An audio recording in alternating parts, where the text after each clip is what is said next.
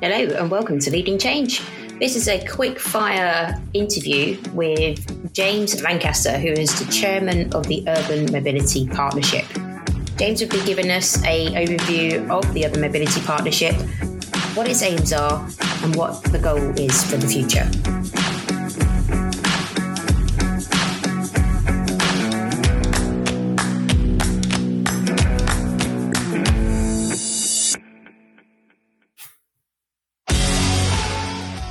Hi, James. Thanks for joining us on the Leading Change podcast.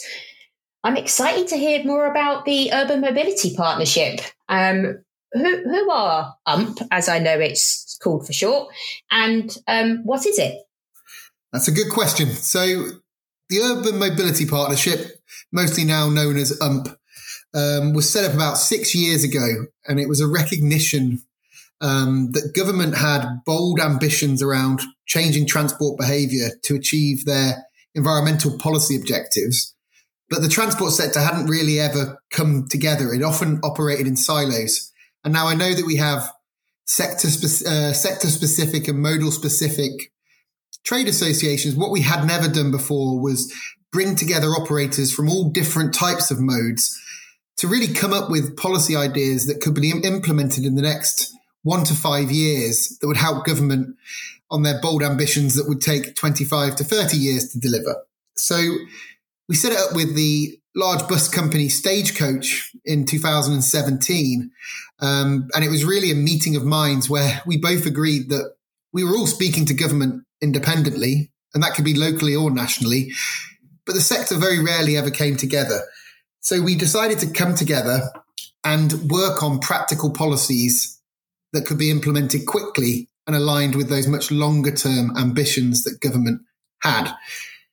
And the membership grew and continues to grow now, where we have Conduent on board, we have Brompton Bike Hire, we have Dot, we have Lift Tango, we have the legal firm for Anstey, and many others who have joined the organisation as it's continued to grow. But I want to give you an example of where this really sort of had an impact and came into effect. So when we first established this, it was when the government were working with local authorities on introducing clean air zones. Now, clean air zones, very ambitious, big change in terms of removing high polluting older vehicles from our cities. But there were some challenges that it was going to present to businesses, but also people who owned those older and high polluting vehicles. Because in some cases, if you were going to introduce a charge of £10 per day that you took a high polluting older vehicle into a city, then that could be a real challenge for some low income households where their vehicle isn't worth an awful lot of money and they're getting charged even more money than someone in a newer, cleaner vehicle to drive that vehicle in a clean air zone. So we developed a policy paper initially, which was based on mobility credits. And this was something that was created in collaboration with all the members. And what it suggested to government was that they could introduce a mobility credit scheme where those lower income households that may be more adversely impacted by clean air zone charging could switch out of their car and be given credits to spend on sustainable forms of mobility, which includes bike share, public transport, and car share as well, as this would give them a suite of options that could genuinely replace that private car, but also remove some of the financial pressures they would face from things like zonal charging were it to be introduced. Now, that was initially a policy paper with some transport modelling that we did to look at the environmental benefit. But what that turned into is a live and active scheme that took place in Coventry, where they made that available for local residents.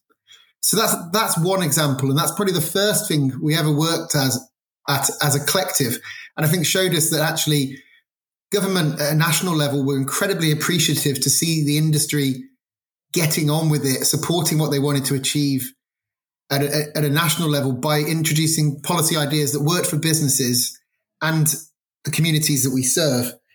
And then I think the other one, which we did a lot of work with, was the creation of the future transport zones. So advocating government to create funding pots that could be spent on mobility hubs, could be spent on mobility credits, and also on the deployment of mobility as a service in local areas. And we've now seen some of those schemes already go live. And then I guess just to wrap up in a rather long-winded way, 3 of the big achievements we've had. I think the third one, and this is where we took a bit of a different tack and it's slightly more recent, is we produced a corporate travel paper for businesses to advise them on how they should manage travel in their organization. And that can be anywhere from how people get to work, but also their own business travel. So how employees travel when they're working for that organization. And we did this because we recognized that businesses were going to face far more extensive ESG requirements and would have to make significant commitments to reduce their overall direct and indirect emissions. So we produced a plan for businesses with guidance on how they could today start reducing the amount of emissions they're producing as a business through business travel. And I think the key kind of flagship concept from that was by sort of bringing an end to mileage reimbursement in organizations, which is where companies are paying people to drive their own cars that are typically older and high polluting, and creating a model that incentivizes the use of the private car. And we've suggested a switch away from that to incentivize the use of shared travel. And that report has gained a lot of traction with businesses. We've also taken it to government.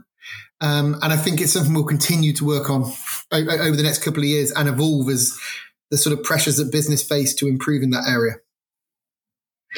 Yeah, that leads on really nicely, Jed. I mean, you've answered all my questions before I'd asked them, which was perfect, which made hosting duties so much easier and lighter for me. But that would lead nicely onto what are the future goals for UMP? What are the key 3 things that we're hoping to focus on?